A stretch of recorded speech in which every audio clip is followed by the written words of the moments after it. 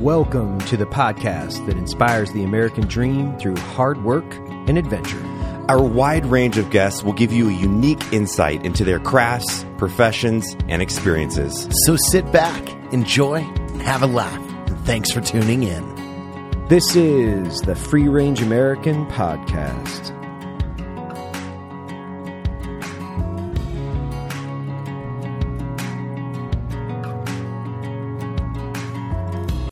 All right, so welcome to another episode of FRA. I'm Evan Hafer. Today, I've got Trevor Thompson. Trevor, if you guys haven't caught Trevor, he's been on Joe Rogan's show. Mm-hmm. He's been part of FRA from literally the beginning, the start. He's a photographer for Black Rifle Coffee. He's one of my good buddies. So he's an epic human. He's got a ton of interesting background. He's going to be part of the FRA components and cast here, if for a lack of a better term, forever, as far as I know. So, the interesting thing about running off. Trevor is we've known each other for several years. So the thing that we were talking about initially was your family's history, and your family's history specifically, and how far does it go back with the American, and then before that, the military history. And we were throwing in the joke, like, is my name foreign? Trevor Thompson. Trevor Thompson. Super Did I pronounce that right? Yeah.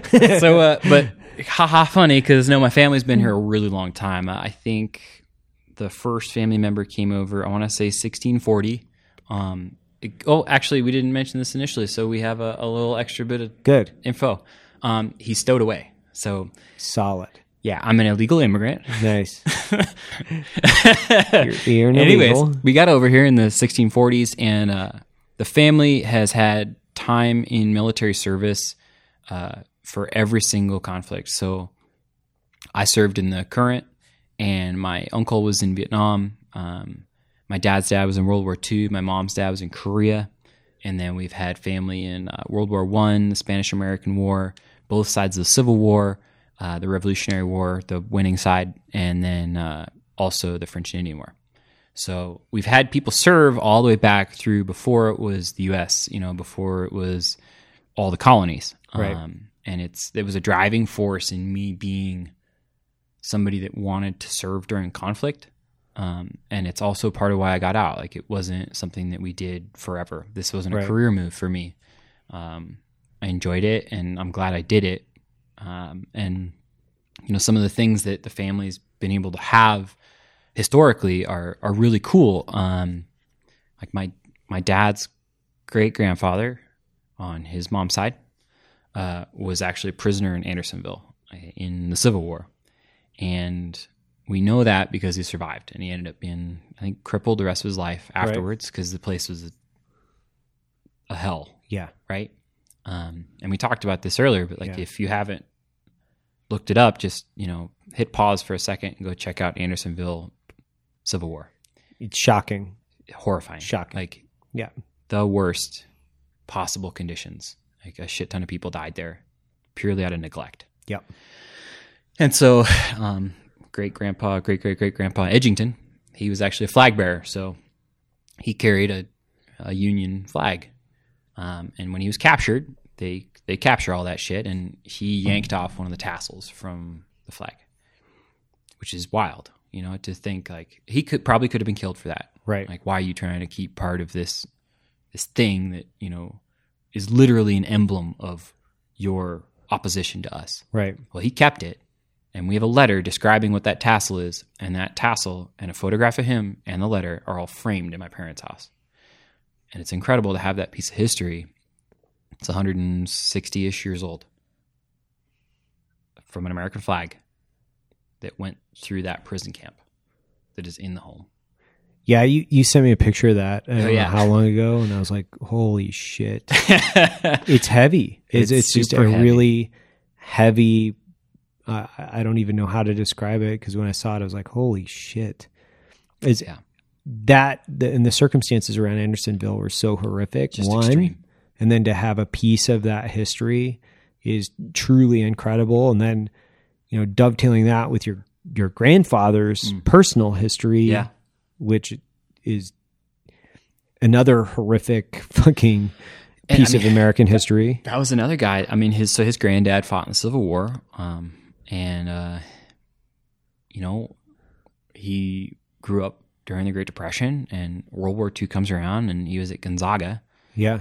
And I mean, he probably should have played professional baseball. Like, he was that good of a ball player. Right. He played with a bunch of so they used to do pickup baseball games overseas. I think they've done some like documentaries about that stuff. Yeah. He played with those people. Like, he played pro baseball. Wow. In the war.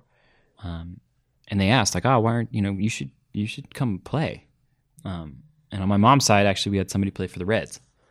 Like, so there was a lot of baseball in the family. Right. But instead, no, he was a Marine in the South Pacific in the 6th Marine Division, and he did 7 combat landings, including 2 in Okinawa. Which is insane. Like, Totally insane. It's completely insane. I just went back through those, or a couple of those books, Helmet for My Pillow, The Old Breed, and it had been several years. Yeah. And I think for me, I have to have that azimuth adjustment, so to speak, to think about and really talk about a re-zero. It's re-zeroing your azimuth. What's important? How bad do we really have it? There's all these, like, it's a psychological benefit to kind of go back through and read what those guys went through, specifically in the South Pacific, because talk about a fucking horrendous task, and talk about the conditions of what they were fighting through. Incredible. And no preparation. Like, no. What was the nearest thing they had was probably guys that served under MacArthur that ran from the Philippines. Right. Might have been the closest they had to understanding what kind of conflict they were getting into. Maybe. Yeah. Maybe kind of. They were just learning as they were going. Like, you read stories from Guadalcanal, it's a damn nightmare. And then talking to my granddad about Okinawa and Tinian, and it's just like, are you fucking kidding me? Yeah. I know they did the South Pacific. I think HBO did that. Yeah. They did that. It was called the South Pacific or the Pacific. I can't remember. I think it was called the Pacific. The Pacific, yeah. So I had read the books before. Yeah, the Ambrose books. Yeah, I don't know if they're Ambrose, but there's a couple different authors there. And I had read those books before, watched the Pacific, and I'm so glad they did it. Yeah. Because so much of World War II in the history of World War II has been enveloped with the European theater. Yeah. Like, that's what people see in their heads. Like, they close their eyes, they hear World War II, and they see, like, Dresden on fire, or they see D-Day, right? Yeah. Well, I mean, imagine like the landings at D-Day, but for 2.5, 3 years in a row, right? Every island, and hearing stories from my granddad about, like, he remembers things like going up a beach and every single person around him, like on a die face, right? All dead, going up the beach. There's no other way to get up there, or landing on a beach and they see a naked chicken walking around because he got his feather blown off by the bombing, right? It's just wild. And like, for me to tell him that I was going to go be a team guy, right? He's like, oh, okay, yeah, I guess if you want to be a squid, like, whatever. Yeah. And I told him what I wanted to do, and he's like, oh, okay. He had a little bit of respect because he remembered seeing some of those UDT guys. Yeah. He remembered those fucking crazy people. Yeah. Here's your knife and your swim mask. Good luck. Hope we see you later. Yeah. Here's cover yourself in grease. It's going to protect you from the cold fucking water. You'll be okay. Wear these shorts. But that kind of family background is, it's not hyper common. Right. I know, especially now, like, multiple generations, when you're talking like a couple centuries worth. Right. So it didn't feel like a duty, but it didn't not feel like a duty. Yeah. Especially when you have that's a DNA connection to that. It's not, at that point, yeah. Yeah. It's a DNA. It's a hard connect into that reality. I think, I don't know how many times I thought about my grandfather. He was a radio guy on a B-24 Liberator, flying out of the Aleutians into Japanese territory. So he hated flying. Of course you? He did, right? So people shot at me for 3 years. Yeah, and then hearing his stories, it was growing up hearing his stories, because I would ask him and ask him and ask him and ask him. And I remember so acutely listening to him talk about just dropping bombs on the Japanese. And he was part of the initial invasion force in the Army Corps as they took back the section of the Aleutian Islands in Alaska. A lot of people didn't realize that the Japanese had actually occupied a section of soil. U.S. soil, which was, obviously in the Aleutian Islands. I think it was like they lost like 3,500 troops. The Japanese did. Yeah. So he was from start to finish, tip to toe on that thing. And I remember really so well because he had a Bronze Star on his keychain for as long as I knew it. He had one Bronze Star, but that was only one. Yeah. After he passed away, he had multiple awards to include it's like the Air Cross and a bunch of other things where you're like, and then he had clippings of his name in the local paper. That's wild. Hero returns to small town, like type shit. And it resonated with me so well because my grandfather was such a funny, charismatic guy.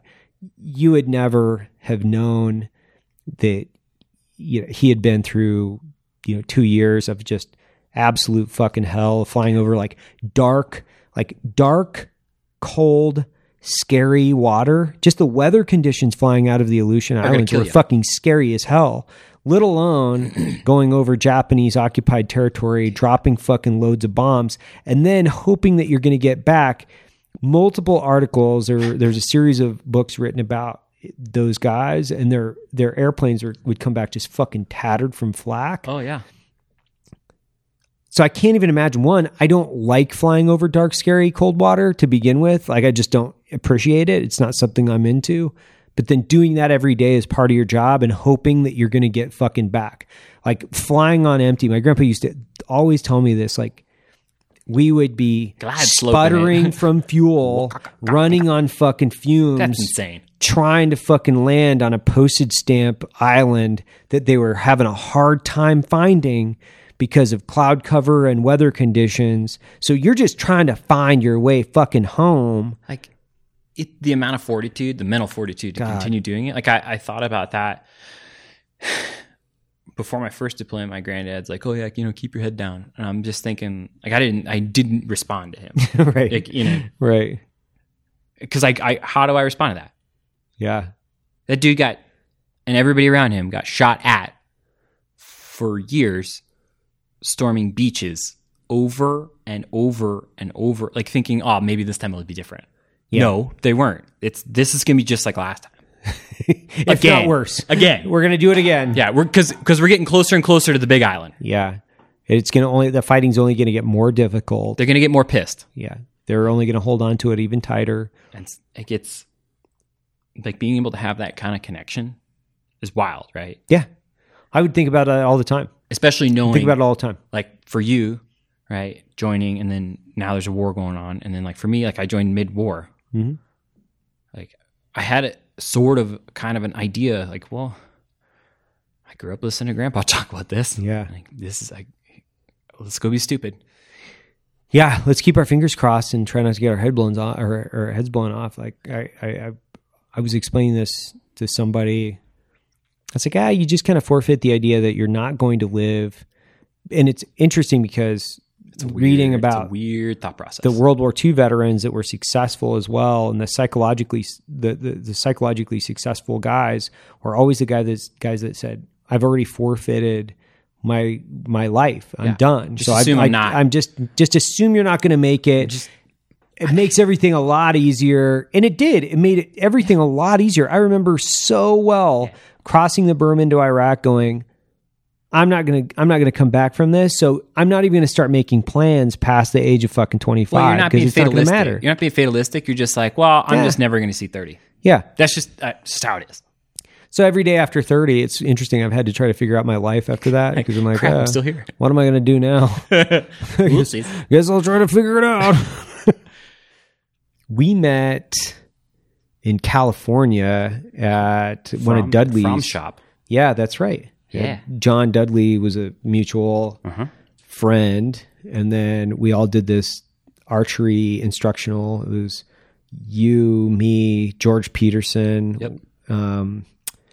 Joe was there. Joe. Was Jocko there? Jocko was. We just went out that night, I with think. him, yeah. Yeah, that's right. So Trying to think who else was there. Barclow was there. Barclow. That's God, man. That was such a good time because was John's a great. great instructor, Oh man. and I was relatively new. I'm still new. I couldn't really classify myself as, I would say, a proficient archer. Like I can hit. I don't know. We were doing targets. great the other day. No. No. No. Lies. I started with a traditional bow, and I really still enjoy They're shooting fun. a traditional bow. They're super fun. Yeah. You know. And you look cool. But like John says, if you want to hit what you're aiming at, you might want to adjust your system to a compound. And that new PSC that he sent was it's pretty incredible. So as we start to unravel even just our personal history and how we connected through John, really through archery, and then we did a moose hunt together. God, when was that? I don't even know. Fall. Yeah, that's Last right. fall. Last fall. And that moose hunt, We both took the same kind of route. We're like, we're driving our shit home. yeah. So like, you moved. That's right. You moved up to Utah. You moved up to Utah, and we were like both planning, like, what are we going to do with this moose? And my only objective, because I took this moose, and its rack was just pathetic, and it was. I don't know. It's gorgeous. It was pathetic, but it's delicious. Yes. So my only objective with going up there was I really, really wanted to feed my kids, my family moose. I really wanted to feed my family moose. I was not concerned with the size of the rack. I wasn't concerned with taking a trophy. I was only like, I want a I'm not legal leaving animal here. I'm not leaving here until like I have an animal. Yep. And you're the same way. You're like, Oh, you know yeah. what? I'm not leaving until I get an animal. And I mean, maybe people have seen that moose rack now when I was on Joe's show. Right. So some people have seen the size of that thing. They're like, oh, yeah, that's a cool, huge trophy animal. Well, I can be very honest that I actually tried to kill another moose earlier that day, didn't get within range. Like, I just couldn't get a clean shot, and he had smaller paddles than anything we killed the whole trip. So believe me when I say I was up there for fucking meat. Like, I was there meat hunting, period. I just got really, really, really, really, really lucky with that animal stepping out. Yeah, for sure. Because you don't know. Like, you don't know. All you're hearing is like, You don't know. I don't know what's in there. Holy crap, he's gigantic. Yeah. Can't miss this. Like my experience. So the funny thing was I had been hunting for a few days with a different guide. Yep. And I wasn't really that satisfied with the hunt that I was getting. Trevor killed his moose, and then he's like, hey, go with my guide. Turned into a totally different hunting experience. It was the first time I'd ever hunted with a guide, so I was unsure as to kind of how to navigate that relationship. It's an interesting relationship, right? Yeah, it's a super interesting relationship. Yeah. And the guys we had there were awesome. Like the camp itself, like Andy Stump, John Barclow, you and Dudley. And Dudley, for people that don't know, like John is probably one of the most fun people to be around At hunting camp. It's Out of control. it's out of fucking control. It's so much fun. Yeah. Because his, he puts the F in hunting. You know what I mean? Like, fun. I think the first bear camp I did with him, after that bear camp, I was like, I'm never missing another hunting camp with you. Like, if you invite me on a hunting camp, I'm going because this is absurd. It's absurd in a way where it's dangerous fun. That's what I like about doing things with John. He could have his, he has had his own television series, but he truly enjoys a bit of dangerous fun. Yeah. And if you're out with him, like, you realize like you're going to put in some work. You're going to put in a lot of work, I would imagine, because everything I've ever done with John, it's typically you're going to put in some Miles. some physical miles. Yeah. you're going to kill something for sure. Like you're going to kill something. It doesn't matter. There's going to be blood on the ground. There's going to be blood on the ground, and you might be a little bit drunk a lot of the time, right? There might be that. A lot. Yes. So, but John makes it a lot of fun. I mean, I think as when we look at like all the people and that we spend time with, John is probably one of the most energized and fun people to be around because he just doesn't give a and it's shit. genuine. Yes. Like that is his personality To a T. It's amazing. He's a gorilla, he is like an orangutan. Maybe. He's like He's big and he's tall. a big like a linebacker essentially. He's built like a fucking linebacker. Well, he played ball. Right. Like he could have been an athlete. For sure. And you know, I remember the first time that I brought him out to the ranch down in Texas, and he was up probably till 3:00 in the morning with JT, and probably one of the few people that could put JT under the table. Well, JT, and then there's another guy that's an MMA fighter that we hang out with up there, Jeremy, and those guys are no joke. They are professionals at pushing the limit. Yeah, and John not only hung, but probably exceeded expectation. Because I was concerned. I was like, man, I hope these guys are going to be all right around John, because, you know, I don't know if John's going to, you know, want to just get it on. Just hammer down. No, he was like hammer down. And then he's up at 6:30 or whenever, 6:30 a.m. He went to bed maybe 3 hours before that, throwing around kettlebells. I remember that at my first bear camp. We're up there, and I'm like, Andy, like, I saw a lot of booze, and I'm like, okay, is he gonna hang? He's like, you watch out. Yeah, watch out. You watch your ass. You be careful. Like, what? I can't put in those type of miles, man. Like I'm not built for that type of speed. I did that as a new guy. I'm good. Yeah. Like he is, but it's great. He's like what I would call him is he's like a tractor monster truck.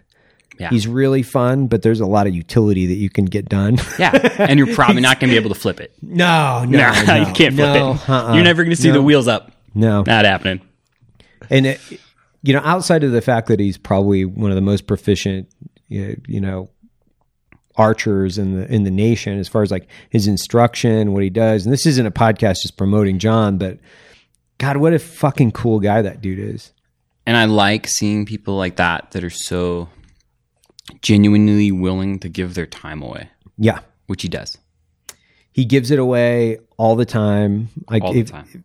You guys don't know who John Dudley is, like School of Knock, if you're even interested in archery, which, you know, Trevor and I, obviously we minor interest. Yeah. At this point, I would say that I probably have a major obsession problem. Yeah. I may or may not be building arrows in my garage all the time. All the time. Uh-oh. Yeah. It's so much fun. And I think you and I have talked about it a lot, where this active form of meditation, how helpful it is. You know, I'll go out. I've got, you know, my bow literally is set up right outside. Oh yeah. And I'll go out and shoot 10, 15, 20 arrows, come back in, go back to work. It just gives me a little bit of a release, and then I can go back into what I was doing. I do that at the house too. And it's like, you know, those first 3 or 4, you're still thinking about whatever was going on. But, you know, by the time you've walked down to the target and come back 2 or 3 times, like, you know, you're 18 or 20 arrows in, it's like, nothing's bothering me. Nothing's bothering me. And I think that that's an interesting thing for veterans. Oh yeah. Where, you know, you've done a ton of shooting in your past. Obviously, you know, Trevor was a SEAL, if you didn't know that. So he's done a ton of. Yeah. I cut my hair, so it's tough to tell now. It's and you don't have a lot of gel in it. Yeah. But down low. You've taught a ton of shooting. You've done it on the private sector as well. But what's kind of give us some ideas and thoughts around archery and what it's done for you, and kind of how did you get turned on to it? So, what's your background in it right now? Archery, I never had an interest in rifle hunting. Period. And why? Part of that's because of how I grew up. So I grew up in LA. I'm literally from Los Angeles. My mom's from LA. My dad's from LA. Like, There just isn't a background there. Now, it wasn't an anti-gun or anti-hunting household. It's just, I'm not going to walk into my backyard and see deer. Right. Like they were there, right? But it's not part of the culture there. Now, obviously it was for my grandparents, but it just wasn't taken forward. So by the time I joined the Navy and then spent 9 years as a team guy, I'm like, I'm proficient enough with a rifle. Like that doesn't seem very entertaining to go shoot an animal with a rifle. Right. When, everything inside of 500 seems like a chip shot. I'm like, I think I'm okay. Now, I'm not denigrating anybody that's rifle hunting. No. Period. I know where my background was, so I didn't have any interest. I'd done a lot of spearfishing out in Hawaii where I was stationed initially. So when Andy started getting into archery and bow hunting through John, right, I told him, I'm like, hey man, if something comes up, I want to learn how to do that because that's probably the only way I ever want to hunt anything. And man, from step one, it just felt right. Like shooting an arrow, I'm like, this is really hard. Like this is like pistol shooting, but harder. Right. Like way harder. Way harder. Like everything you do wrong in pistol shooting, you have a minor little defect, you get a little miss. Everything you do wrong in archery, it's exacerbated to the point where you don't even know where the arrow went. Like, oh, that's great. That's gone. Never going to find that. It's insane. It's literally insane how much shit you have to put into that, how much thought or no thinking to get a great archery shot off. So for me, being somebody that's taught rifle and pistol combat shooting, I was immediately drawn into how difficult it is, knowing I'll never get this right perfectly. And so from that first animal I took, which was a black bear, I was like, this is the only way I want to hunt. I love this. And I just fell in love with the sport and how difficult it is and how much practice I have to put into it and how fucking quiet it is too. Right. It's such a cool physical act. And it's a thing that humans have been doing for so long. It's part of our DNA. It really is. Yeah, we were talking about that the other day. Yeah, because you were talking about it with Mark, right? Yeah. Was that a conversation you were having with Mark? Yeah, with Dwight. Yeah. And so we were talking about how, archery itself goes back, was it 13,000 years? Is that what you were saying? I think the oldest confirmed bow and arrow is Right. from 11,000 years ago. And There's some guesses on older stuff, but they are absolutely positive that's what that thing is. which in the frame of, human development, it's a second, Yeah, right? it's nothing. But it's still, when we look at all the rest of the components of, humanity and hunting and gathering and things like that, there is a very, a somewhat of a spiritual component to it Yeah. that I have a hard time putting my finger on necessarily. I just know from my perspective, I like to think of myself as more of a projectile enthusiast, right? Like I like to hit targets with anything. So if I'm like, throwing my gum in the garbage or, rolling fucking bowling balls or whatever it is, like I want to hit targets. I just enjoy hitting targets. Oh, yeah. Pistols were always way more fun for me when I was working, when I was in the military and then as an instructor and working at the agency. I loved shooting pistol. One of the reasons I love shooting pistol was it was difficult. It's very difficult. So difficult. Right. I mean, especially when you compare the amount of proficiency that guys in our position, across the board have with rifle and pistol, right? You basically teach any one of us monkeys how to shoot a rifle and you put enough rounds down range and eventually it's just like, so I just put like the X thing on the thing I want to hit and it goes away. Yeah. That's how that works. Especially once you put nods on and a laser, it's almost like cheating. It's a video game. Yeah. You can hold it. I point at it, right? You just put the laser on the target and pull the trigger. Is that how this works? Yeah, that's how this works. Let's do it again. Do it again. That one's gone too. Bing, bing. Okay, well, I get this. As opposed to pistol where all it takes is the tiniest little misstep in your head, Right. Not even physically, and you're off paper. If you're shooting at a paper target, which is almost numbingly frustrating. Very. Yeah. Being a competent, pistol shooter puts you in a different category as a shooter as well. I know a ton of guys that are I'm not taking anything away from the rifle because there are a ton of people out there that you and I both know that can throw rifles around. They are incredible at what they do. I love shooting a rifle, but if you give me my choice between firearms that I want to shoot when I go to the range, it's always going to be my pistol every time. Yeah. And I know exactly what pistol I'm going to take. I'm going to take an STI with, an optic. If I've got the ability to put it on a suppressor, I'm going to, because that's just the way that I like to shoot. Yeah. I like to shoot for time. I like to shoot moving. There's so many different things that you can put in that I think create an element of fun, an additional layer of difficulty, that it becomes way more entertaining for me. Well, like at the team, nobody ever says, "Oh yeah, that guy's like a killer rifle shot." It's "Oh yeah, so and so can do that like 9-plate drill like fucking crazy." Like, that's the dude you talk about, right? Nobody gives a shit if you can, put 30 rounds down range in a tennis ball sized target. They're like, "That's neat." Everybody can do Everybody can do it. Yeah. Oh, cool. Okay.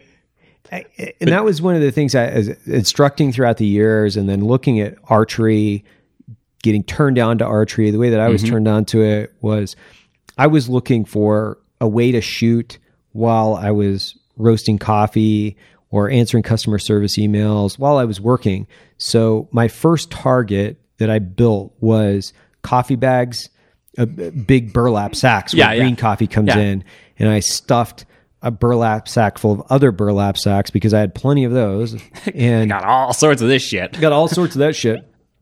So I would go into the back behind my office and shoot traditional bow, which is quiet as shit. Quiet. Don't need a lot of distance. 20 yards. Yeah.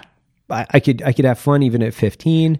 So I could go back and get these reps in, shoot into a target, get my mind completely out of work, and then come back refreshed, thinking that I had actually accomplished something, which is really just a psychological game that I was playing with myself because I hadn't really accomplished anything other than hitting a target. Yeah, with a projectile. Yeah, but projectile enthusiast, I was a little bit apprehensive about getting into compound and additional layers of technology because it looked so confusing. The whole thing looked really confusing to me. Yeah, it's a science project. It is. It looks ridiculous. It looks fucking ridiculous.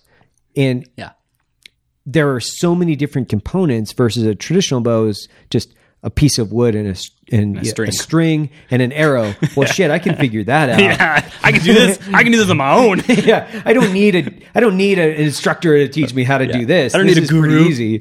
But it's way more complex. It really is.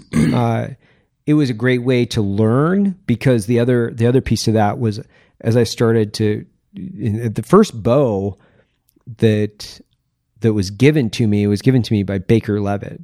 So he kept trying and trying and trying. He's like, you got to do this. You've got to do this. You've got to get a bow. You've got to get a bow. That guy is an advocate for stuff he loves. He loves it. And I used to always make fun of him. I was like, why would I use a bow and arrow, dude? I have a rifle. Are you stupid? I could kill something at a mile away. Plug in my dope. I'm going to drop it in over a ridge line. Like, what are you, crazy? But once I was given the Hoyt from him, and the guys over at Hoyt were freaking awesome too. They brought me into the shop. They gave me a quick instructional on it. They're here in town, right? Yeah, they're right here in town. It was Isaac, who now works for us. Actually, he worked for Easton, but he brought us in. Instantly, after throwing a couple arrows, I said to myself, okay, let's not get too into this. Let's try to dial it back a little bit. It's going to be a money suck.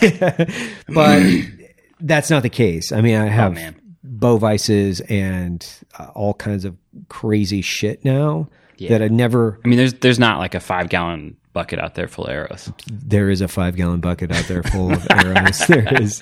The other nice thing is Easton's been so generous to us as well because we do a ton of giveaways, and I can honestly say I haven't spent a lot of money on archery.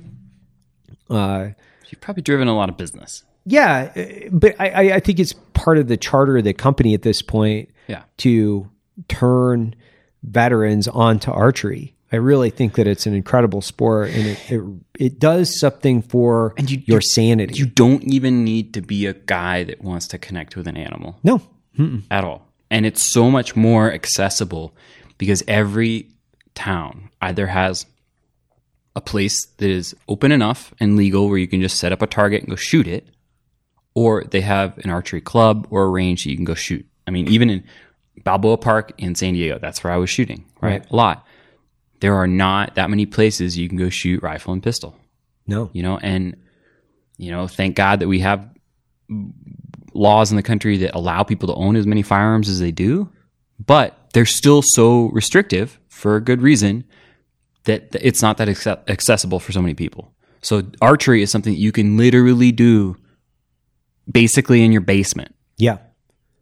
Right? You ain't going down to your basement and shooting your 300 blackout. You can. Your neighbors might knock on the door. Yeah, you can. I wouldn't suggest that as a course of action. Yeah. But practicing your draw, hitting a target, doing all the fundamentals of archery can be done in your basement. Guys do it all winter long. Yeah. They post videos about it all across the internet. All winter, right? And Dudley has shown, and he sells a release, like that right release. Yep. Basically dry fire system. Right. You don't even need a bow. Nope. You don't even need to be shooting a bow. And when I was traveling a bunch 2 years ago, right after he taught me, I had to take like 2 months off of archery because I was traveling a ton. That's when I went to Lebanon doing some security work, and I just took the right release with me. And the second I came back, it took like one session, and I was right back on it. Yeah. Get your dry fires in. Get your reps in. Get your reps in. I think that's one of the single best things I have started in the last, I would say, at least decade, where it continues to evolve as a skill set that you can move into whatever rabbit hole and you can get as sophisticated as you want, or you can be the guy that throws 50 arrows a year. I was talking to super accomplished hunters about what do they do throughout the year? What are they doing to prepare for hunting season? And one of my buddies was like, oh, I go out and I shoot like 50 arrows. The rest of the time he's shed hunting and he's out in the mountains, but he doesn't really shoot a lot. He just makes sure that his bow's tuned, it's dialed. And so when he goes out, he's ready to connect. And he kills an elk every year. And those are guys that are putting themselves, like they're mitigating that, you can call it lack of practice in comparison by volume. Right. By putting themselves in scenarios and knowing the terrain and just being a better hunter. Right. Right. And like for us, coming from that background, we're trying to mitigate all the factors. Right. Like I want to be a very good hunter as well as I just want to be comfortable with a shot at 60, but take a shot at 15. Yeah. Like that's what I want. Right. That's where I want to be. Gosh, we've actually done more hunting than I was trying to think about it, because we went and did a hog hunt in Oklahoma with John, so I drove up from San Antonio and met Barklow. Yep. Was Barklow there? Barklow was there. Yeah, I think Barklow was there. Torsten was there. Andy was there. That was fun. That was so much fun. Oh, man. Gosh, we put in probably 50 miles. There was a lot of walking. There was a lot of walking. Before I got an arrow off into my first hog, I put in, because I was looking at my step counter on my watch, I put in easily 50 miles before I connected. I think we were all saying like, back again today, another 15 in the bank. Shit. Yeah, we were putting in 12 miles a day. Yeah, that's I remember what I mean. Very specific. I was putting in 12 miles a day. And it was frustrating enough that you just wanted to kill a hog. Yeah. By the way, the myth of wild pigs not tasting very good, that's a myth. That's a total horseshit myth. I would imagine there are some based on size, they can, and based on maybe time of year and what they're eating. I'm not exactly sure, but when we ate it in Oklahoma, it was great. It was amazing. Chad was cooking. Yeah. Well, It helps when you have the guy from Traeger cooking. This is like the worst podcast. Like, oh yeah, you guys just like shooting arrows with John Dudley, and they got a Traeger, that chef from Traeger. Should have just kept that one to myself. Yeah, how lucky are we at this point in our lives where the guy from Traeger comes out and cooks? But that was incredible. And I think actually John had cooked that.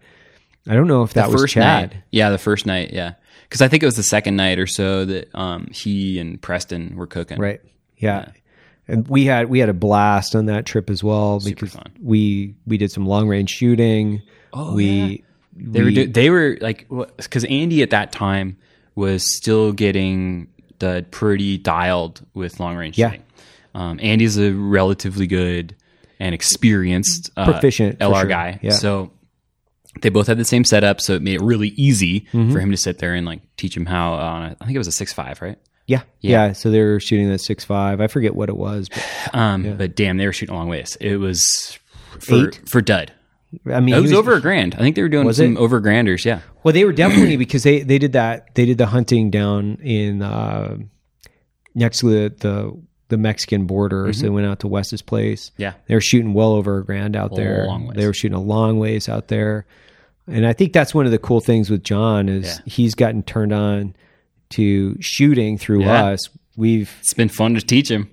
It's been awesome. I put an STI in his hand out in Texas. I was like, all right. And it was John Dudley and Brett Burns and all these guys were out there. It's such fucking cool group of people. You almost pinch yourself because you're around such fucking rad people. John just picks up an STI, gave him like maybe high point 20 minutes worth of instruction. He's never shot a pistol to any level whatsoever. He said, maybe shot it at 30 minutes in my life. Maybe. Like everybody's handled one. Yeah. He was ringing steel out to like 40 with it's a long ways. No problem whatsoever. Now, part of that is great gear. Yeah. Obviously, you get set up with great gear, great optics.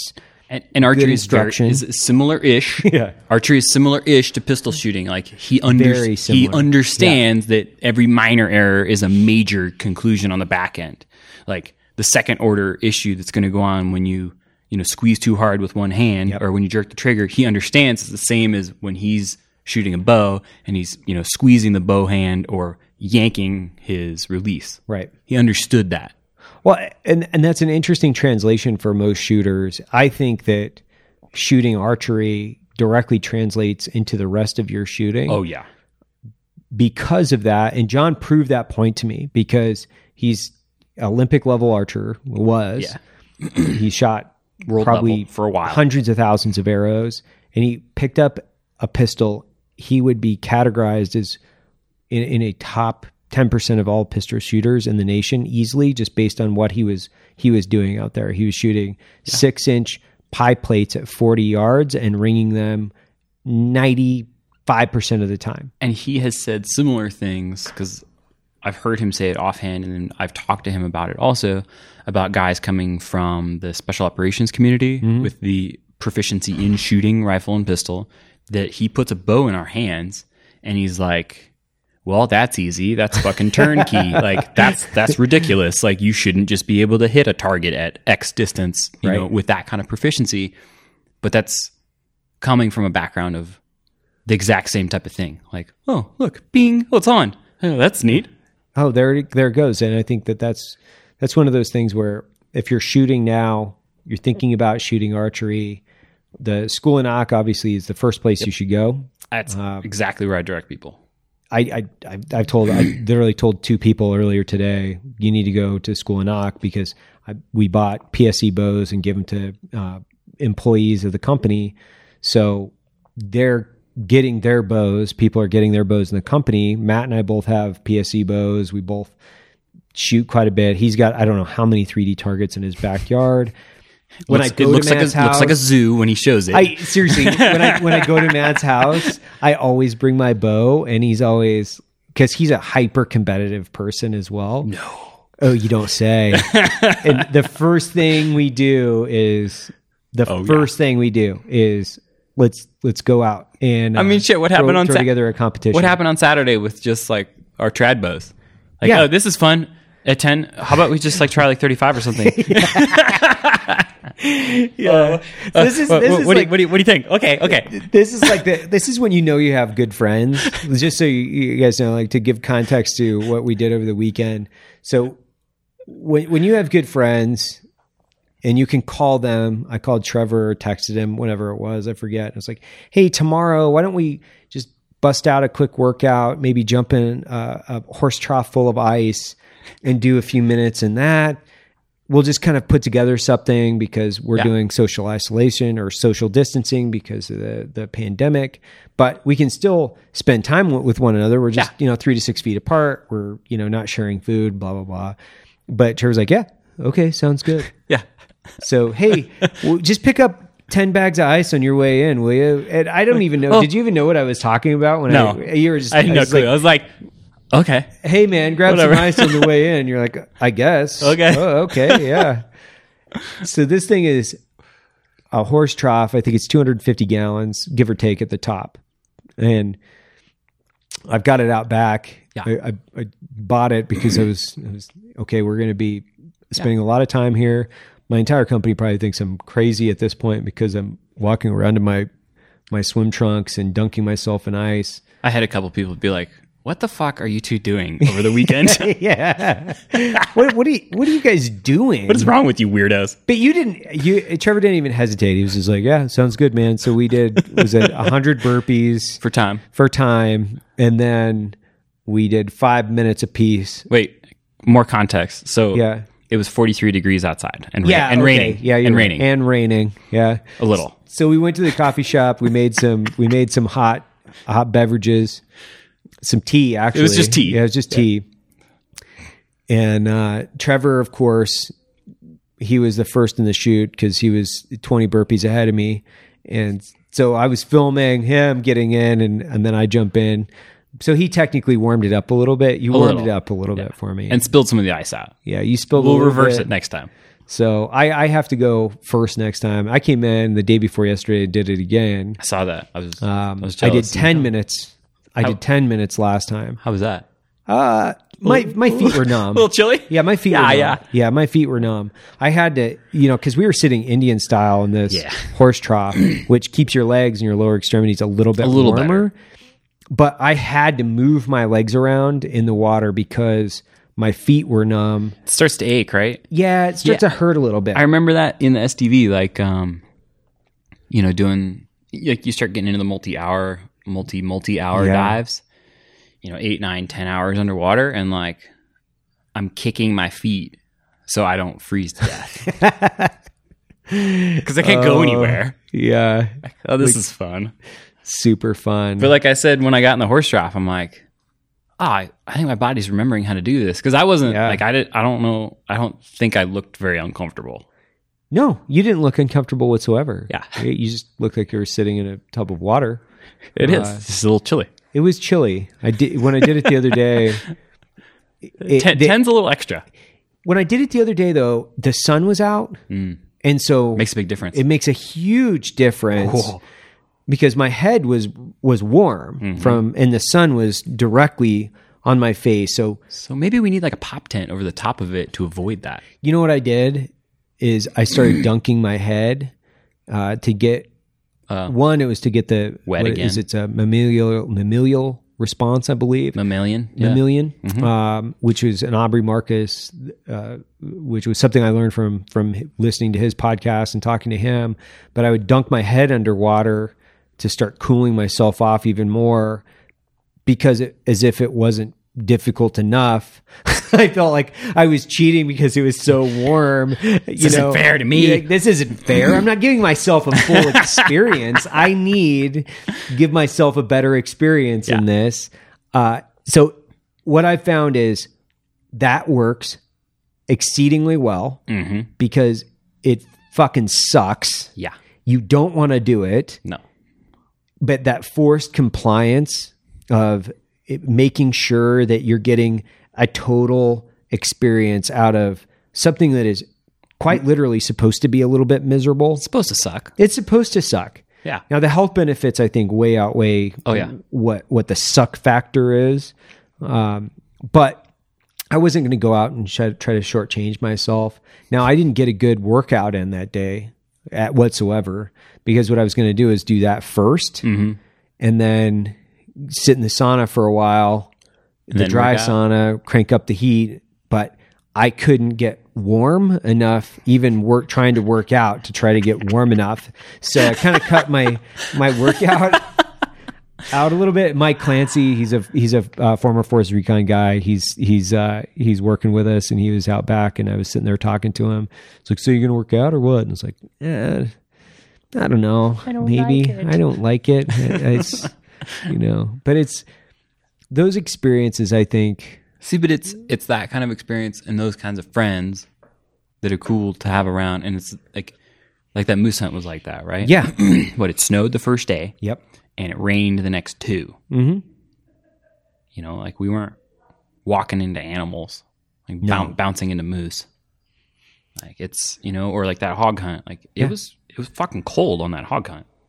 Like, it was cold. It was cold. Yeah. It was a lot of walk. Like I was glad to be walking because it was cold. I just like the gear aspects of those things too, because when we first started on that hog hunt, you and I both were in the same position where we were carrying our bows in our hands. And then after about day 2, we're like, well, I'm just going to put this on my back and carry it on my back. It goes right to the back. This is ridiculous. If we see hogs, we're a long way off. So we're going to have plenty of time to do this. Oh, yeah. I remember though, because I was going out on the first time, and I was like trying to knock an arrow, and no. You're not going to need that for a while. You're not going to need that. That's cute, Evan. Yeah, we're good. We'll see one at lunch. But even going back to my moose hunt, so I walked and hunted for eight days, and we only had 10 days out there. Yeah. So, which is part of why I shot mine on the 4th day. Yeah, you're like, I'm going. God, gotta kill him. Well, he was massive either way. Right? So, I think you guys might have killed me. If you would have passed that up, I would have been really mortified. You're fired. But I had walked all week. Yeah. And that morning I had put in a few miles, and we were on bulls, maybe one or two. We're calling them in on a lake. It was a fucking beautiful morning, breaking frost off the top of the grass and the high grass. It's cool. Going up and over logs and getting down close to the water. It was perfect. Moose droppings everywhere. So much moose sign. The ground's still steaming from the beds that we're walking down through, and we're going, fuck. If we don't kill something here, we're completely fucked. Yeah, we are inept. So, sure thing, one hits, we're calling it in, and then we hear boom, boom, boom from across the lake. And oh man, I thought it was one of you guys. Yeah. So I thought it was one of us. So I was like, oh, that's great, man. Like somebody else got one, not a big deal. But it wasn't one of us. So it was somebody else. So we're driving in, super defeated. My feet are frozen. So from knee down. Yeah, you said like your entire lower leg just numb. Just numb. And it didn't matter. We were blasting the heater into my feet. My feet were completely numb.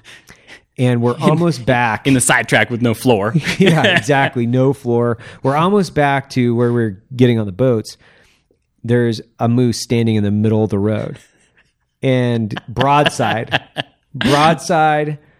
98 yards, broadside, standing in the road. And Ashley's like, so this is how it goes. Ashley's like, do you want it? And I was like, he didn't get, do you want it out of his mouth? And you can't hunt up there with a round in the chamber. So I was chambering around, and the magazine that I brought with me that morning was not built for that rifle. So it didn't scrape a round off. And then it's a 300 Win Mag. So I pull up, click, like hard click, no boom, fuck. And this thing just looked at me even more, just sat there and looked at me. How dare you? How dare you? What are you doing? Give me enough time to chamber around, and boom, double lung, couple inches above the heart, great. I mean, it's 98 shots. There 98 yards. Yeah. It was a chip shot. Yeah, you can't miss him. You can't miss. So I take off sprinting down the road to try, because he walked follow up. off. Yeah. For a follow-up shot. And he walked maybe 30 yards and I'm sprinting. Well, I pulled my lower extremities were frozen. I pulled both my calves, like pulled them, like not just a little bit, but completely. I felt like I severed the calf off my fucking bone in my leg. I remember this that night because I couldn't came walk. back and you came back and you were like, it was as if you had like air braces on both feet. Seriously. Like, what is wrong with you? Yeah. I pulled my calves. What? Double calf How do you do pull. Because I was wearing fucking mountain boots that were frozen solid. Yes. Sprinting down the road. I went from riding in a tiny, because Caleb was in the back and it was huge, so I couldn't recline the seat or get any more distance. So I'm crunched in there. I've got zero circulation. My legs are frozen. I'm jumping out to get a follow-on shot. I pulled both my fucking calves. It's horrible. But then I walked down 30 yards and he was just Smoked. done. Yeah, he was done. Grizzly shit They're not super everywhere. Huh? They're not super tough. Not with 300 Win Mag hole in them, right? I mean, not much is. Right? No, not with a big hole. But I will say, as experiences go in hunting, Yeah. and I've hunted a little bit in my life, but killing a moose was They're so cool. it is so cool. Well, and I remember that like you came back and we put them on a flatbed and left them overhead, Yeah. and we brought them all back, and like at that point, I think mine was starting to get to the point where it was like almost all quartered and skinned. Yeah. So I was starting to break mine down, and like that was so cool to have a couple moose in camp, and you were so frickin' stoked to have like the organs and the heart and breaking it down. Like I could see how much you cared about that experience too. Like, this is so cool. So cool. Because it is. I mean, It their is. heart's the size of a volleyball.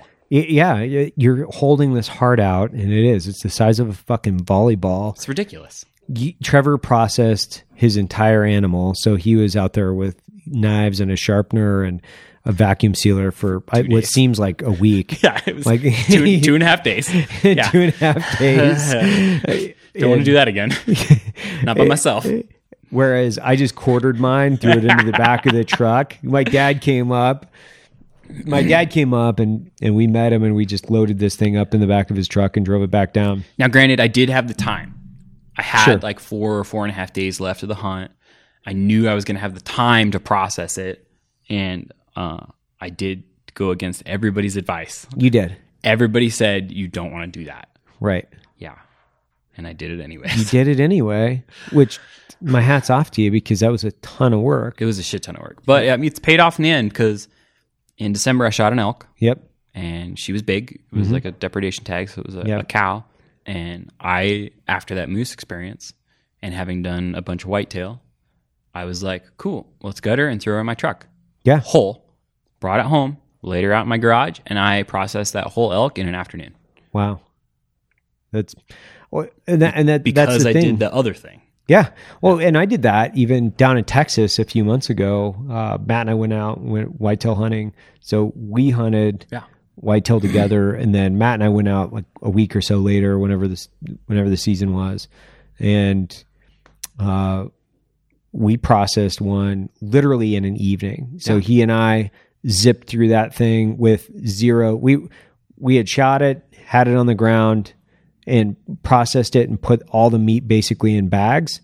And it was done by 10 o'clock at night. We were in and out. We were drinking by 10. Yeah. It really wasn't a big deal, because it's a small animal. Oh, yeah. You're essentially processing something that's the size of a dog, which, Pretty much. yeah, it wasn't very big. Yeah. But that entire week, by the meat that I had taken from our hunt together, which was the whitetail down on the border, and then that whitetail, by the time I put that other one in the processor to make sausage out of it, man, I was eating whitetail for 2 weeks straight. And it's a great feeling to like, be that self-sufficient on red meat, on protein, right? And especially something that you've handled all of it. You know, like it feels good to feed people that come to my house, or to, like, I stayed at a friend's place on the way through Missoula on the way back from Canada after shooting that moose. And it felt good to hand him a piece of meat that I know I had processed. Right. You know, that came from an animal that I know how it died. And I was the one that was respecting that thing's entire existence. Right. And for me, it all started from that first hunt. And it's part of the archery thing. It's part of the whole hunting experience that's been so fulfilling, is you're learning, partaking, and then passing on a skill that's been going on with humans, person to person. It's a physical thing. You have to show somebody how to do it. Right. For hundreds of millennia. Yeah. Hundreds of them. Yeah. Hundreds of thousands of millennia. Right. Right? So for all of human history, there's been some man or woman teaching some other boy or girl how to hunt and kill and process and cook in that order. And we're learning that from those successful members of those societies. And it's a very, very cool thing. Well, I think that's what, when we first started talking about FRA, and a lot of people, they might not know the full history of FRA, and it was originally John Dudley, Andy Stumpf. You were a big part of that as well. So, you know, we bought it from Andy and John. Last year, we rolled it into Black Rifle Coffee. One of the whole things that we want to accomplish here is this sharing of skill sets. Yeah. Right. So how do we share good information and really essentially build a collective of people that are interested in these same things that we are? Give people a resource. Yeah. You brought over elk at Christmas, remember? Yeah. We had elk. I think my wife had elk cooked jalapeno moose. poppers. Yeah. Yeah. So there's no better feeling at this point. When I go down to the ranch, I eat, you know, whitetail that we've taken off the off the ranch, or axis that we've taken off the ranch. We're building garden beds down there. One of the things that we're doing for the company. I'm doing that in the back of my house here soon. Yeah, we're doing it for the company is, shoot, how do we build a garden, and how do I build a garden that we can deliver, you know, a bag of groceries every week to everybody that lives in the San Antonio area, our employees. Yeah. I mean, that could be done here. Like there could be a 1/4 acre plot here Yep. that is super self-sustaining, just a greenhouse that runs year round. It's so easy. And I actually saw somebody post something on, it was Instagram, like a social media platform today, talking about victory gardens during World War II. Right. So they encouraged people to have gardens, and that delivered like 40% of all the groceries, vegetable groceries in the U.S. during that time, because they needed the other food from the major agricultural centers to go to troops and logistics overseas. So that kind of sustainability for communities is something that we're seeing the ramifications of that not being a thing right now. Right. Shortages, where there shouldn't be shortages of some stuff. Right. You know, there will be shortages when people panic. There will be, period. But you shouldn't go to the store and be like, oh, cool, I can't buy a vegetable at all. No. Or meat at all. Like, that's ridiculous. Right. Right. And that's not the fault of the grocers. That's not the fault of the agricultural system. No, I think there's something to be said about that for hunting in general, and what that skill itself provides for individual confidence and psychology.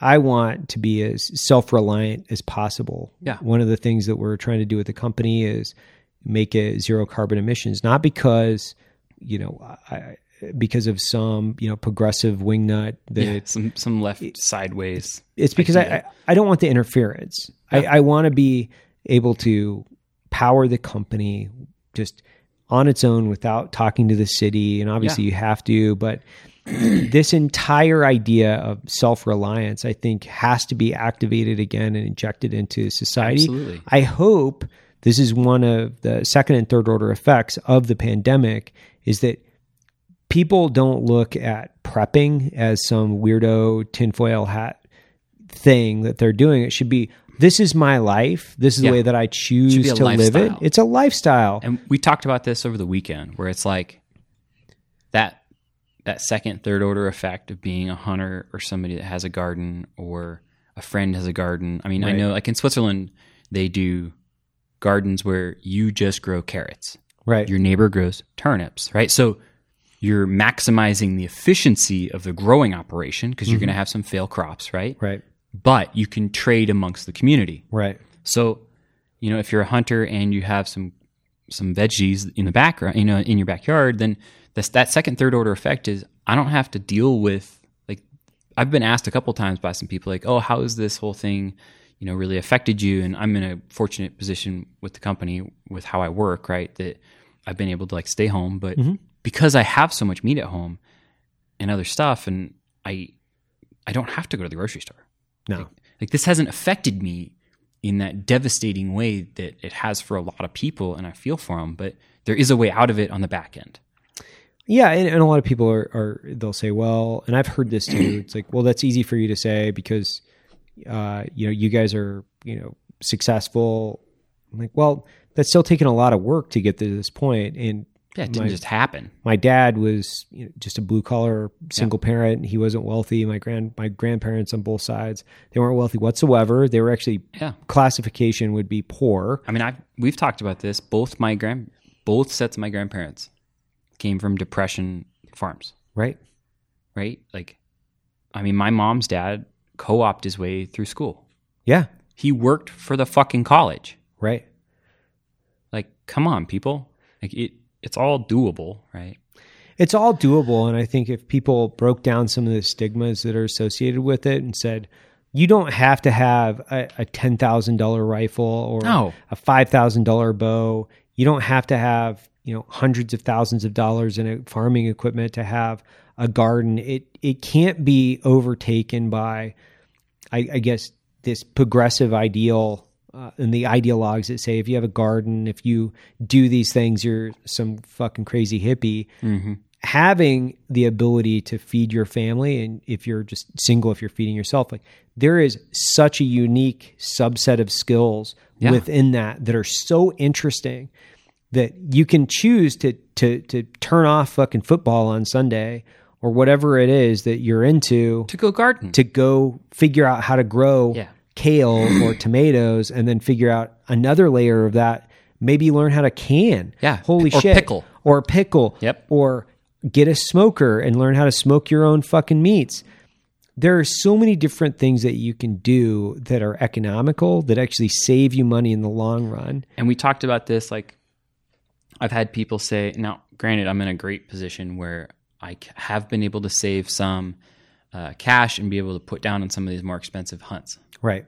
But we've talked about this, like, an expensive hunt isn't that expensive when you look at how much meat you're pulling from the animal. Right. Right? Like those, that moose, like I'm spending less on the moose meat per pound than I would if I went to the store and bought ground beef, like good ground beef. Grass-fed.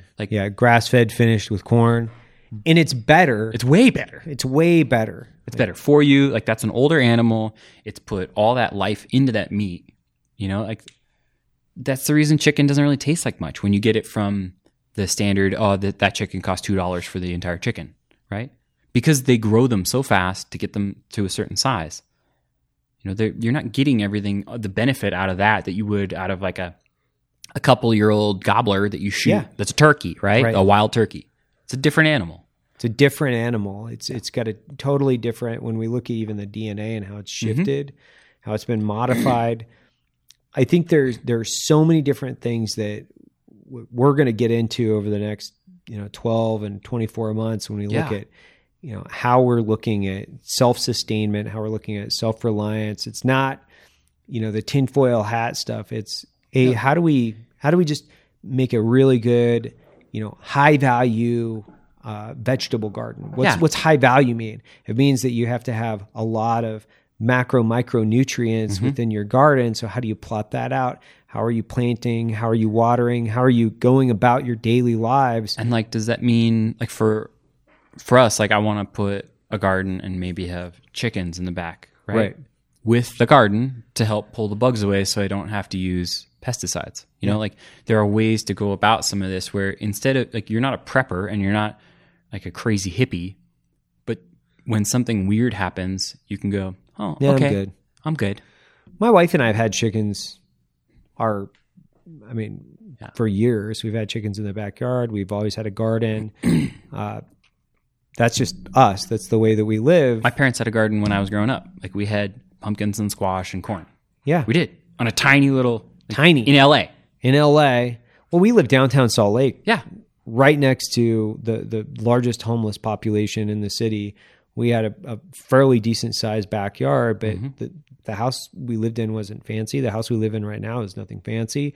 We have a tiny backyard. We still have garden beds. We still grow simple things. Kale is one of those things that's so hardy, so easy to grow, and it's packed with all these nutrients. It's an incredible plant. Yeah. But we've done that every year where we can go out, we can pull the vegetables off our own garden, we can create a salad. We've had eggs in our kitchen for years that are coming from our chickens, unless our dog has eaten them and then we have to replace them. But, according to us, they run away because we have two little girls that would be very disappointed if they knew flew away. if they knew that Dr. Beans was eating all the chickens. Uh-oh. But we've had a great time with it. The other thing with that is, my kids really get into it. Yeah. My kids love it. Well, and the effect of that, as well as just raising like very, very simple animal husbandry, right, also puts you in touch with the food you're eating and life and death, right? Yeah. So many people have a disconnected relationship, and that's part of why there's such a panic during this pandemic. Is they're like, oh my God, what the fuck's going to happen? Oh God, there's people dying. Like, what is dying, right? Most people, especially in the Western world, in a first world country, they take grandma and grandpa, and when they're too old for you to deal with, and by I mean deal with is go to their house and they're there. When they're too old for them to have their own house, you just like send them to a home and then they die at some point. Right. Nobody deals with this. Those hunter gatherer peoples, they have grandma live with them or grandpa live with them until they die, and then they die in the house, and then you help them take the person out of the house and bury them, right? There's a close relationship with life and death that only in the last couple hundred years have people really distanced themselves away from. And having animals, like, I want to have a rabbit for dinner tomorrow. Cool, well, that means you have to go outside and pick one that is ready and kill it. That's, for me, like, I haven't bought red meat in a couple of years at a store. And for part of that was I don't want to be part of the whole factory farming system. Mm-hmm. I wanted to learn how to hunt, but I also wanted to have a relationship with the food I was eating. Right. If I'm going to be the person eating that protein, be it rabbit, chicken, duck, turkey, moose, I want to be the one that killed it. I'm going to put the work in. Right. It put the work in growing. I'm going to put the work in processing it. Well, I think it's so interesting for me because when I look at these things, I just find them interesting because they're skills that you have to learn. You have to curate them over time. Yeah. There is no instant gratification in learning how to hunt. That's not a thing. No. You have to learn how to shoot and be proficient at shooting, especially whether it's archery. A firearm or archery. You have to learn the ins and outs of not only shooting a bow, but then also you have the entire art of hunting on top of that, which is a lifelong skill. Wide variety of skills and sub-skills that you have to curate. It's not just going out and, hitting something over the head with a fucking hammer. It's not easy. But what I've told people, I don't know how long, it's like nothing in life is worth having if it's fucking easy, because you can't appreciate it as much as if you were to put in the work for it. I've never had anything in my life that was just given to me where I've just appreciated whatever it is. So if you have to put in the work for it, if you have to walk the miles, if you have to actually learn the skills. So for me, gardening and hunting and those types of things, those are just interesting to me. I want to understand not only where my food comes from. And they're accessible. They're completely accessible. Especially at the time we live now. Because if anybody out there is listening and hears, garden XYZ, and you're living in Brooklyn in an apartment, I want you to pause this, get on the Google machine, and go apartment garden. And you're going to fucking find one where you can hang it up on a wall. Like you could live in a 400 square foot little place, a 200 square foot place, and have a hanging garden. Mm-hmm. Like the tech is out there. It is now. The time is now to go backwards in your skill sets to learn those things to be self-sufficient in a tiny little space. If that's where you're stuck, if that's where you're at, and that's what your choice is, you can do it. And you don't have the option anymore. You can't go to a concert. You can't go to bars. You can't go and do some of these things. Yeah. So Order a garden. order a garden, order something, and start learning a new skill. Like herbs. Those are so easy. They're super easy. Herbs are easy. Or a hanging tomato garden. Yes. So stupid simple. They grow themselves. Just put water in it. If you can not burn rice, you can have a garden. Yeah, and that's a whole other thing where it's when you look at living with the economy and how it shifts, right? So high point, if we looked at the economy 3 months ago and we said that was a high point of the economy, and quite literally in the last decade plus, Yeah. you are living a very removed from the economy. You're living a very removed and disconnected life because you could afford it, right? Yeah. You could afford to do those things. Now, because the forced social distancing, the forced quarantine, what's going on with the pandemic itself, what's going on with the economy, everything's tightening up. So now as we tighten, I think people have to adapt their lives to that tightening. They have to say, what are the skills that I'm going to need to curate in order to make myself a little bit more self-sufficient, in order to just create the positive psychology that you'll need in order to navigate this. It's like, man, if you ordered some seeds and built a fucking garden, think about how interesting, one, those skill sets are. Two, think about the psychological benefit that you're getting from knowing, you know what, I don't need to go to the store and get fucking tomatoes. And even if you're paycheck to paycheck, right? Because what is it? I saw somebody say, hey, if you're running low on groceries, like try not to go the first or the second, because people on food stamps, that's when their food stamps get recharged and you can go back and buy that food. They might be running on fumes now, right? Right. Like, okay, so somebody in that position, imagine having a garden where instead of being stuck paycheck to paycheck, thinking that's when I can get my food, or food stamp to food stamp, that's when I can get my food, you have a garden just running. Right? You don't run on fumes for that. You run on fumes for other things, for luxury items instead of food. Food should never be a thing that you're fucking panicking about. I would tend to agree. I think it's just a matter of people don't want to put the time in, or just have never been exposed to it. Like they don't know. Whether that's their fault or their parents' fault or whatever the case is. I look at it fairly simply in the sense of, there are a ton of people that spend a lot of time online, and they're online gambling. They're watching, Netflix.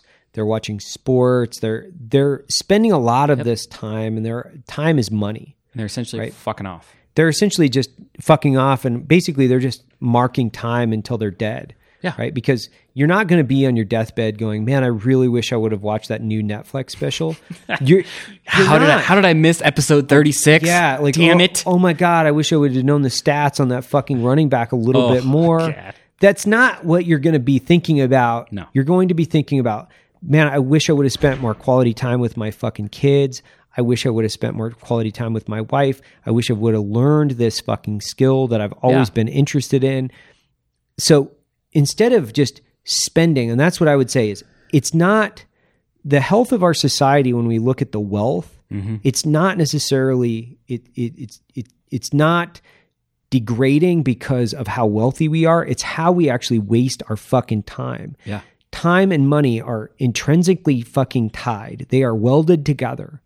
And if you're wasting your time, you're wasting your fucking life. Yeah. If you're sitting in your bed and you're going, man, I should or want to, I wish I would have just learned how to fucking manage my diet, or gosh, I wish I was a little bit stronger or healthier, whatever it is. The only thing that's preventing you from doing it is quite literally you. And I've said this, so I said it on Mark's podcast. Right. The first time I was on. He asked, why are you hopping on the assault bike? Or it wasn't an assault bike. It was just a bicycle, like a stationary bike, an hour every day. Right. I was doing 1,000 calories every day. Right. On the bike. And I said it, and it's a flippant statement to say, but it's also not when you start understanding the mindset. How fucking hard is it to do an hour's worth of physical effort a day?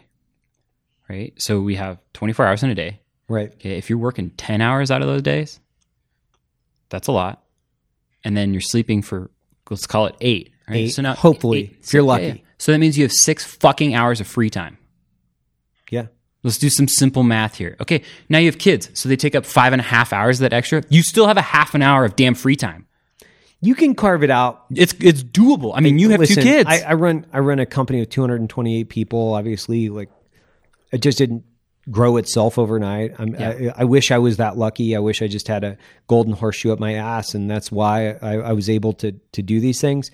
They take an immense amount of discipline and dedication in order to put the appropriate amount of time and habit. And it's time triage, right? Yeah. So for me, I've sacrificed some of the things in my life to grow the company over the last 6 years, which is, yes, I put on probably 10 pounds that I'm not like super happy with, but I know that the time that I put in on the company that was directly an exchange On the front end.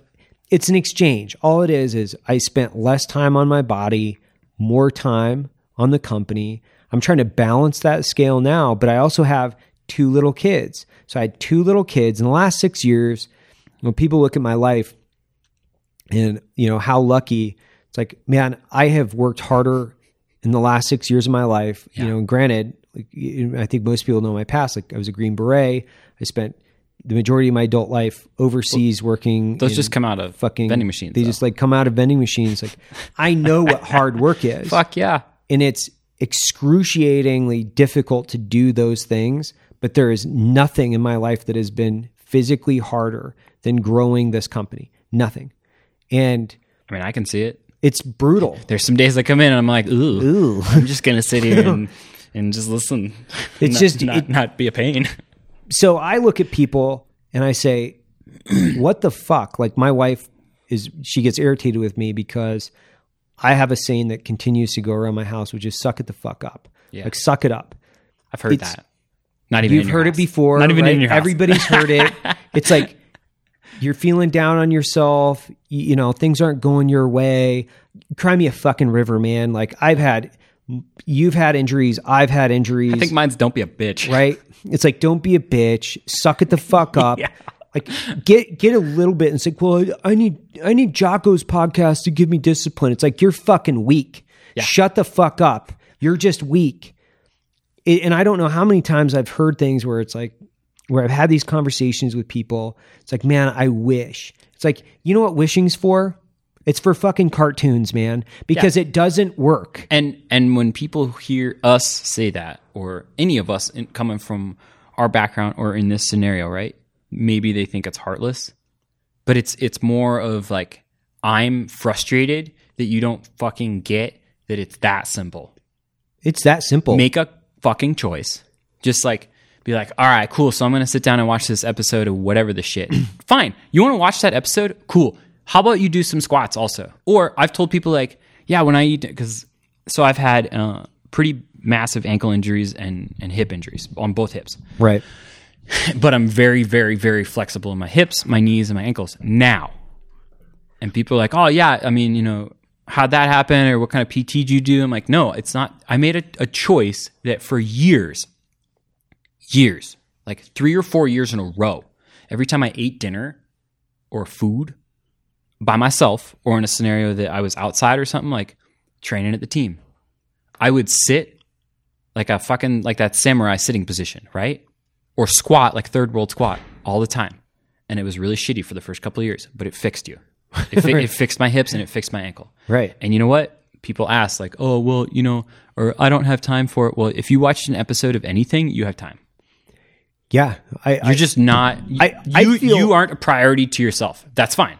I feel like an asshole, like not really, but people are always asking me the last week or so, have you been watching the Tiger King or whatever it is? I'm like, dude, my partner was texting me at 9:00 last night. He's like, hey man, you want to read this contract? And I was like, man, I barely have enough mental capacity right now to read bedtime stories. Yeah. I'm done. I'm tapped out. By 9:00, I'm up at 5, typically 5:30, late point 5:30. It's about right, because I see the coffee making every morning. Yeah. And I have a rhythm and a routine to my day. None of my rhythm and my routine in my day exists anywhere near Netflix. It doesn't even fucking come into my radar. Yeah. I don't, it's so outside of my habit that it doesn't exist for me. So for me to go out and grab that thing, I have to actively think about it, remind myself. And by the time that I get to it, I'm like, why do I give a fuck?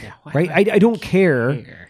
Like, we have such a unique opportunity, I think, and even now with what's happening with social distancing and COVID, my kids are home all the time. Now, if I'm not at work, I spend time with my kids. Yeah, I mean, you said it on Saturday. You're like, this is a dream come true, kind of. For you personally. For me personally. For your personal life. Is it a sacrifice to the business? Are there changes that we have to make? Yeah. Absolutely. Are we fortunate to be in the business of coffee? Yes. I love coffee, so it just so happens that, I'm in a perfect position to do what I want the majority of the day, but it still takes discipline. You still have to run your schedule. You still have to run your habits. My day is so habitually ingrained at this point to how I wake up and what I do for the first 2 hours, because I know after my first cup of coffee too, I'm the most active intellectually. I know that I can solve my greatest problems that I have typically within the first 2 to 3 hours every day. Between coffee and food. Exactly. Yeah. So I know, what do I have to do? I can't spend my time. What I do is I scroll through my inbox to make sure that I don't have any pressing issues. Mm-hmm. And then I start going through our website. I look at kind of what are the changes that we can make on the UX UI front, because typically, our guys from ecom will start to see things over Slack around 7:30 or 8, depending. And then what I start doing is I start curating, what do I need? What are my big movers? And I literally, what's my high value items that I have to start ticking off? If I'm not doing that, I call it time triage. If I'm not doing time triage actively every day, chopping the dead weight out of my schedule, and then executing against the massive ROIs in my life, return on my investments, I'm not going to have a great relationship with my kids. Well, and I'm not going to have a successful company. And the important thing to hear is ROI on your life. Yeah. Right? Like, people want to know how guys get into positions like you're in, or Matt's in, or John's in, or I'm in, where it's like, look, it's been that kind of process. Maybe not as well executed as you have, right? So we've all ended up at different points, but depending on how you're executing that kind of ROI for your life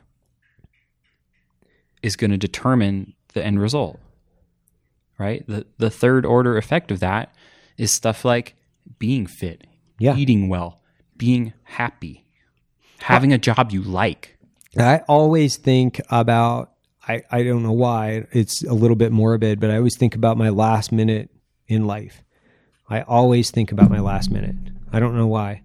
Because I want to think about, what am I going to be thinking about?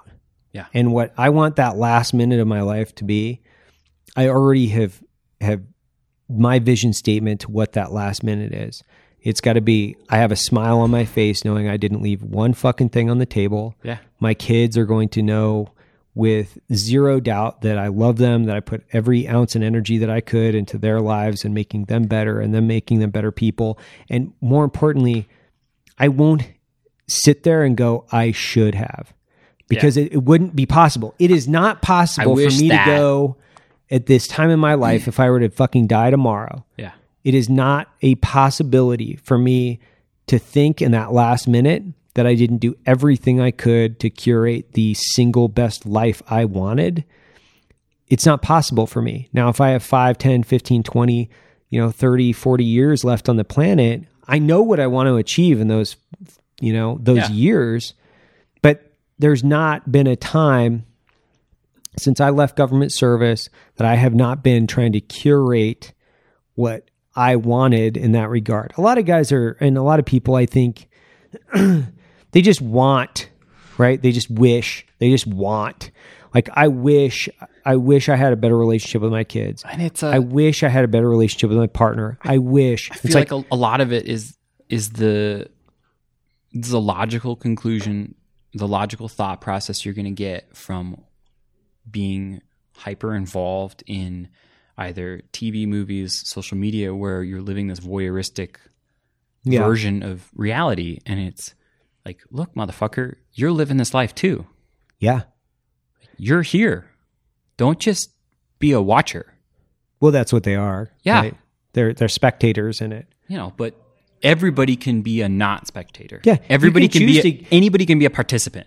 You can choose to get up off the bench and participate in your life. The team's any got day. Infinite players. Coach don't have to call you up.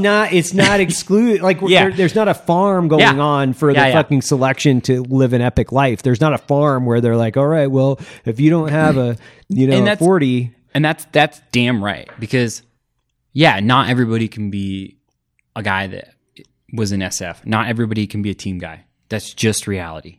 Just reality. Sorry. Sometimes it's time and place. Sometimes it's ability. Whatever.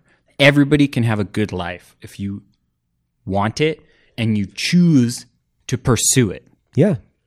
My buddies, like some of my closest friends that I truly love and admire, they never served in the military. They don't have a day of, public service under their belt. One of my closest friends, he's been a river guide in, the Middle Fork. Dustin. You met Dustin. That guy's awesome. Yeah. He's fucking rad. Yeah. He spent thousands of days, all the smiles, in the middle of the fucking Frank Church Wilderness area, rowing boats in quite literally one of the coolest, most beautiful places on the planet. Yeah. And some people would look down their nose at it because they're like, well, you just did X and you didn't fulfill the societal agreement of owning a home, having a truck, having 2.5 kids and a dog. And it's like, have you met the guy? Everybody. Yeah, it's not for everybody. It's not for everybody. And nobody's saying that you have to just be a river guide. Nobody's saying you have to be an astronaut. Nobody's saying you have to be anything but a mother. But if that's what you want to do it and enjoy it and do it really well. I think that's what it is. I think people, their vision statement for their own lives is polluted by social media and media just in general, right? Because there's this forced ideal. This is what success is. This is what it looks like. And it's being fed by multiple different streams. You will fit into society because of X. And it's funny. I opted out of that whole thing really early. Me too. Very, very, very, very, very early, right? So that's probably a common denominator amongst all the guys that come out of that special operations community. Super easy. Most of us between the ages of 17 and 21 are like, I don't think so. I'm good. This ain't I'm all for me. Good on that. Ain't for me, dog. Yeah. And it's so funny because I was wearing Birkenstocks the other day and somebody's like, you wear Birkenstocks? I'm like, yeah, they're super comfortable shoes. I think I said, oh, cool. Suppressors and Birkenstocks, this could be like a whole thing that I'm into, right? Where, I don't really pay a lot of attention to we have a note. What's cool, because honestly, that's a manufactured existence based on marketing and based a bunch of people consuming. that are. It is, and a lot of it is based on a false reality of a bunch of people that are really fucking shallow and self-absorbed. Like I have no desire to be a Kardashian or anything close to that type of lifestyle, right? Because it's completely built on artificiality. It's an artificial existence. Yeah. There's no tangible fulfillment outside of just money. Not even fulfillment. It's your reason for existing at that point is so that you can purchase products and make other people more wealthy. That's why that lane of traffic exists. I completely agree. Now, I do own a company that does market to people, but but it but it is for me when I say that I mean, just listen to what we're saying. Like, right? Like we're not coming at it from these shoes are cool because they're cool because I say they're cool. That's why you need to own them. Well, I think a lot of people too, like when we look at even the company of Black Rifle and we say, well, that's just a coffee and it's cool. It's like, well, people don't understand that we're manufacturers. They don't understand that, I take a lot of pride in sourcing the coffees and roasting the coffees. The people that work here. To be good at marketing is one thing. to be good at marketing and manufacturing is a completely different thing. That's just being a good business. Yeah. Now, when you're just marketing ship products to market a ship product, that's totally different. I've taken that one too, where people are like, well, you just put, veteran owned on stuff. I'm like, well, no. In all actuality, we were one of the first companies to put that out because I wanted people to know what type of a company we were. Yeah. I wanted people to know that we're pro Second Amendment. I wanted people to know that I'm a conservative. I wanted people to know because what I felt was it was important for the consumer purchasing that they knew who they were purchasing from. It's in the fucking name, Black Rifle Coffee Company. It's really hard for me to say, and I'm the fucking granola, crunching, tree hugging. And it's reflected I'm not. In who works here and how the values are shown through the charities that are given out, right? Mm-hmm.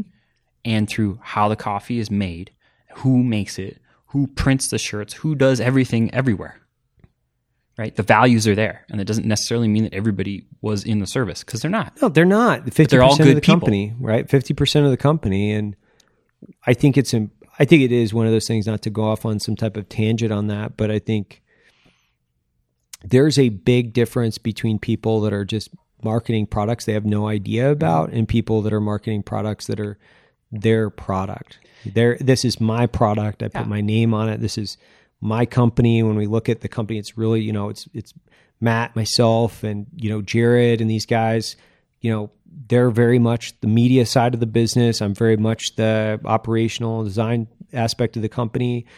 And the way that we have a division of labor and this ebb and flow and how we kind of create the team. And what we're trying to do is galvanize these ecosystems between customer and company. Yeah. There's nothing wrong with creating incredible content to go along with an incredible product. What I've always said is, like, if you have an incredible product, you should try to create the greatest marketing component to make sure that it exemplifies what you're creating. Yeah. If you're not, you're failing. Well, right? And we talked about this when designing the future and outlook for FRA, right? Right. Like creating an ecosystem with a product that is the people and the things that we're touching, using, places we're going, and guys and gals that we're talking to as the product, right? And then marketing the crap out of it because people deserve that kind of resource and that kind of cool shit to see and be part of and touch. Well, if I was the consumer on the other end, which I am, right? So before I was roasting coffee for other people, I was roasting coffee for myself. Yeah. I set off with the goal to create the best drip coffee I could ever roast for myself, not for other people. Yeah, single serving. I had no ambitions whatsoever of selling coffee outside of just me and my circle of friends. Zero. I just wanted to roast incredible coffee. That was it. And from there, obviously, it's grown. But I think some people, they kind of mistake some of those things. You guys are great at marketing. Yeah, we're great at marketing. We're incredible manufacturers, which to me, those are just developing different skill sets within your own business ecosystem that continue to develop over time. If people think we're great marketers now, they ain't seen fucking nothing yet, bro. I remember talking about this in January. Like, you just watch out. Just watch the fuck out. Yeah. Because, and that's going to be reflected here. At the company, absolutely. As well as FRA. Yeah, and that's part of the FRA expansion, right? It's like part of this entire thing, which is how do we expand and create media that inspires the American dream through hard work and adventure. That is the mission statement. Yeah. That's what we're trying to accomplish every day. We're going to inject that back in. A living ecosystem that people can participate in, either voyeuristically or actually participate in. Right. And I don't want to inspire people when I look at this and I look at, you being part of it and John and Andy and all these fucking incredible people. The Cat Man. Really just like sucking what's out of our heads because we go out and we're so fucking lucky. Like when we go hunting with guys like John Barklow, who's designing new equipment and gear for Sitka, holy crap. What a fucking phenomenal one. He's a great guy to hang out with because he's super fun. Two, the guy gives us a shit ton of gear, which is even better, right? But three, like, the guy's he's just awesome human. He's an awesome human being. You can't help but be inspired by these people. Love that guy. And when we put the list together of people, we're like, who do we want to have on this year? Who do we want to talk to? Right. That was another pinch yourself moment where it's like, these aren't like wish list names. Like these are people that I can call that are in my fucking phone that I could call this human. It's crazy. And I could be like, I hey call man, this human. Yeah. Like, hey, can I have you on this show? Right. And every single one of them, I think I came back that next week. I was like, yeah, no, they all said they do it. It's all said they do it. Like Mark Twight is a great example of that. I've been a huge Mark Twight fan for before he was Jim Jones. So I was telling you that story where Kiss or Kill Confessions of a Serial Climber. Oh, yeah. Went to his book signing. There's like 20 people in Seattle. He's an epic human. He's incredible. Incredible person. He's an incredible person. He'll be on the show. Yeah. Like, he'll As be soon on the as we show. can get him on. Yeah, as soon as He's we can here in get him town. on.